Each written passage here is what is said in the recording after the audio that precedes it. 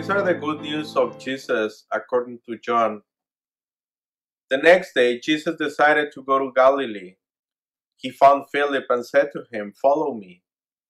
Now Philip was from Bethsaida, the city of Andrew and Peter.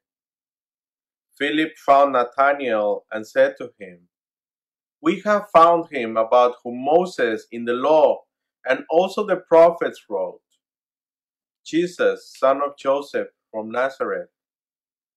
Nathanael said to him, "Can anything good come out of Nazareth?" Philip said to him, "Come and see." When Jesus saw Nathanael coming towards him, he said of him, "He is truly an Israelite in whom there is no deceit." Nathanael asked him, "Where did you come to know me?" Jesus answered, "I saw you under the fig tree before Philip called you." Nathanael replied, "Rabbi, you are the Son of God. You are the King of Israel." Jesus answered, "Do you believe because I told you that I saw you under the fig tree? You will see greater things than this." And he said to him, "Very truly I tell you, you will see heaven open and the angels of God ascending and descending upon the Son of Man." This is the gospel of the Lord.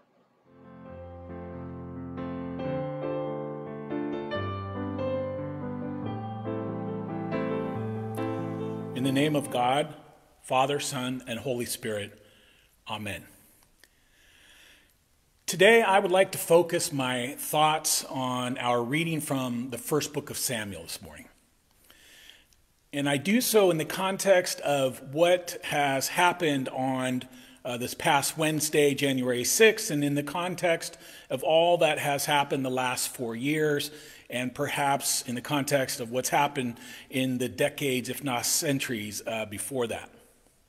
I'm struck by the feeling that is conveyed at the beginning of this passage. It says that the word of the Lord was rare in those days, that visions were not widespread. It talks about how Eli's eyesight was beginning to grow dim, and how he was then able to see as he had been able to see earlier in his life. I don't think the narrator is simply describing Eli's physical inability to see. I imagine that the narrator is also talking about Eli's inability to see how God might be acting in his midst. It talks about a light, a lamp of God that has not quite gone out, but the feeling is that it is certainly fading. And hearing these words in both literal and metaphorical ways, it evokes feelings of grief and diminishing hope. It is easy to relate these feelings to what is happening in our own context today with everything that is going on in our world. You've heard me say more than once that Scripture seems to jump out at us and connect with us more easily in challenging times, because Scripture typically was written in challenging times. And our first reading today is no exception.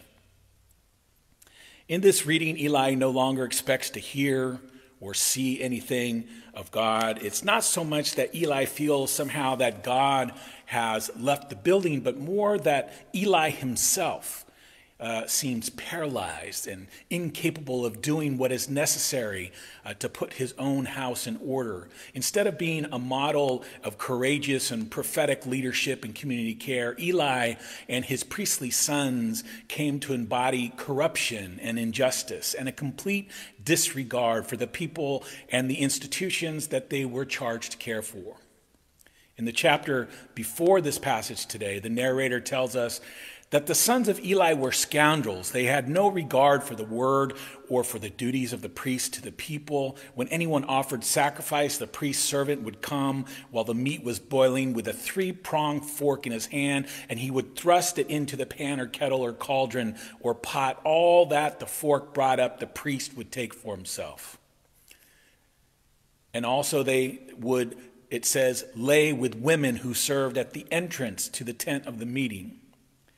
Finally, In the prior chapter, it says that the sin of the young men, that is the sons of Eli, was very great in the sight of the Lord, for they treated offerings of the Lord with contempt.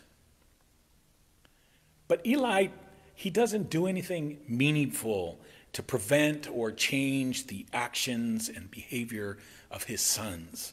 Instead, he allows this corruption to continue unchecked. By being silent to the injustices being perpetrated by his sons, he himself becomes complicit with them. Eli is a failed leader. So God does what God often does. When people in positions of power and privilege refuse to be agents of love and equality and justice, God looks to the margins and turns to those whom society often doesn't expect to play that kind of role, and those whom society often deems incapable of even doing so. And in this case, because Eli is not doing anything about the situation, God turns to Samuel, a child on the periphery, a child whose vision is not clouded by special interests or political ambition, a child who is open to listening to unfamiliar voices and is not afraid to hear their sometimes uncomfortable messages. God begins to call Samuel in the middle of the night. But even Samuel is so conditioned at this point to think that God would never address him directly that he mistakenly thinks that it is Eli calling him, and he goes to him to inquire why. After God calls Samuel a couple more times, both Samuel and Eli realize that this voice coming to him in the middle of the night is coming directly from God.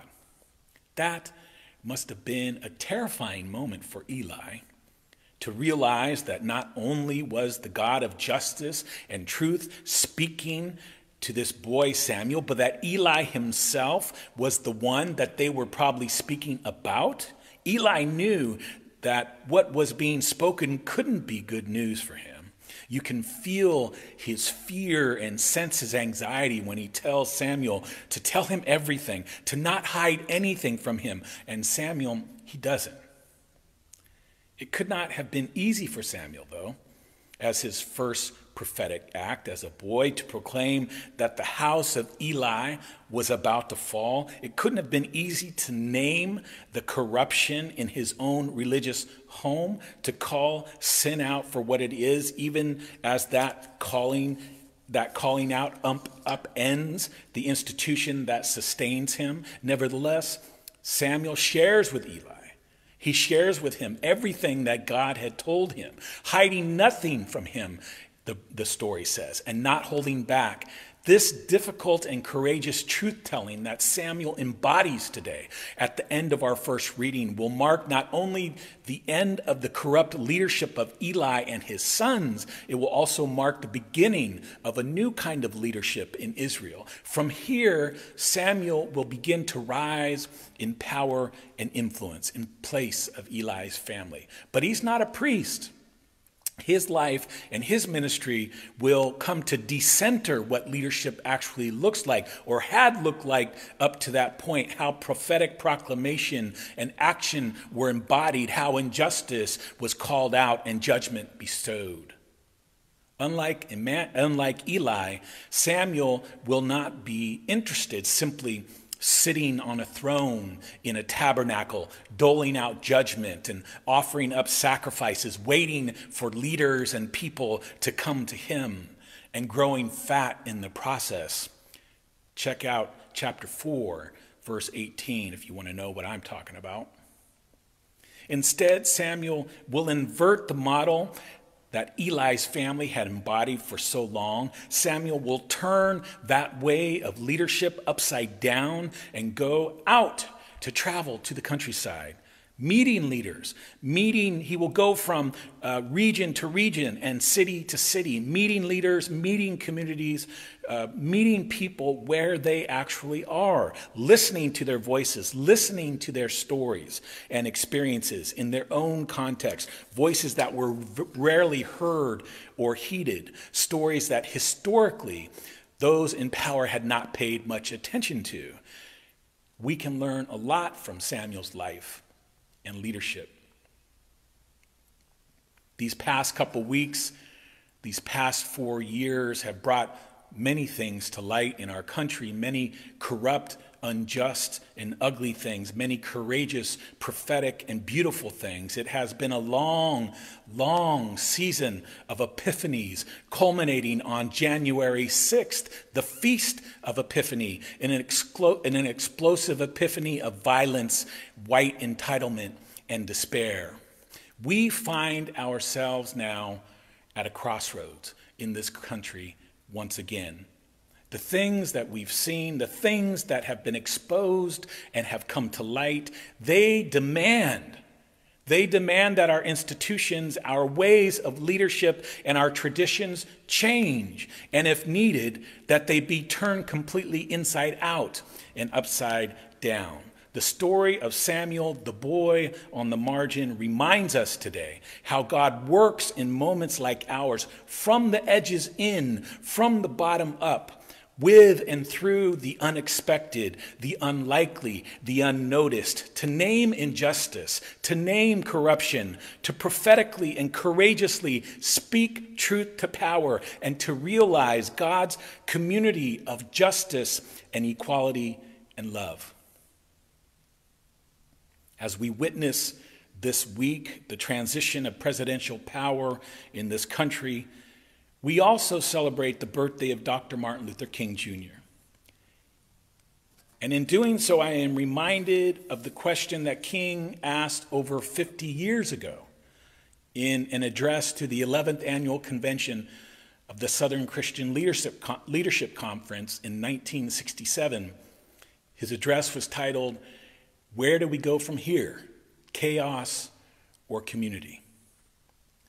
In his speech, King recommitted to nonviolent social change. He criticized the white community in our country for having inaccurate and unrealistic views of the ongoing plight of African Americans and communities of color. He asserted that radical and bold change in America was not only just, but necessary.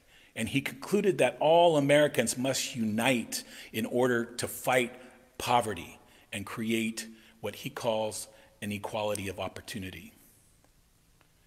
So today, as we recall the courageous story of Samuel, and as we remember the amazing life of Dr. King, and as we celebrate our God of inversions, who is always lifting up light, life, and possibility from below and from the margins, let me close with the words that Dr. King closed his own speech mentioned above 54 years ago.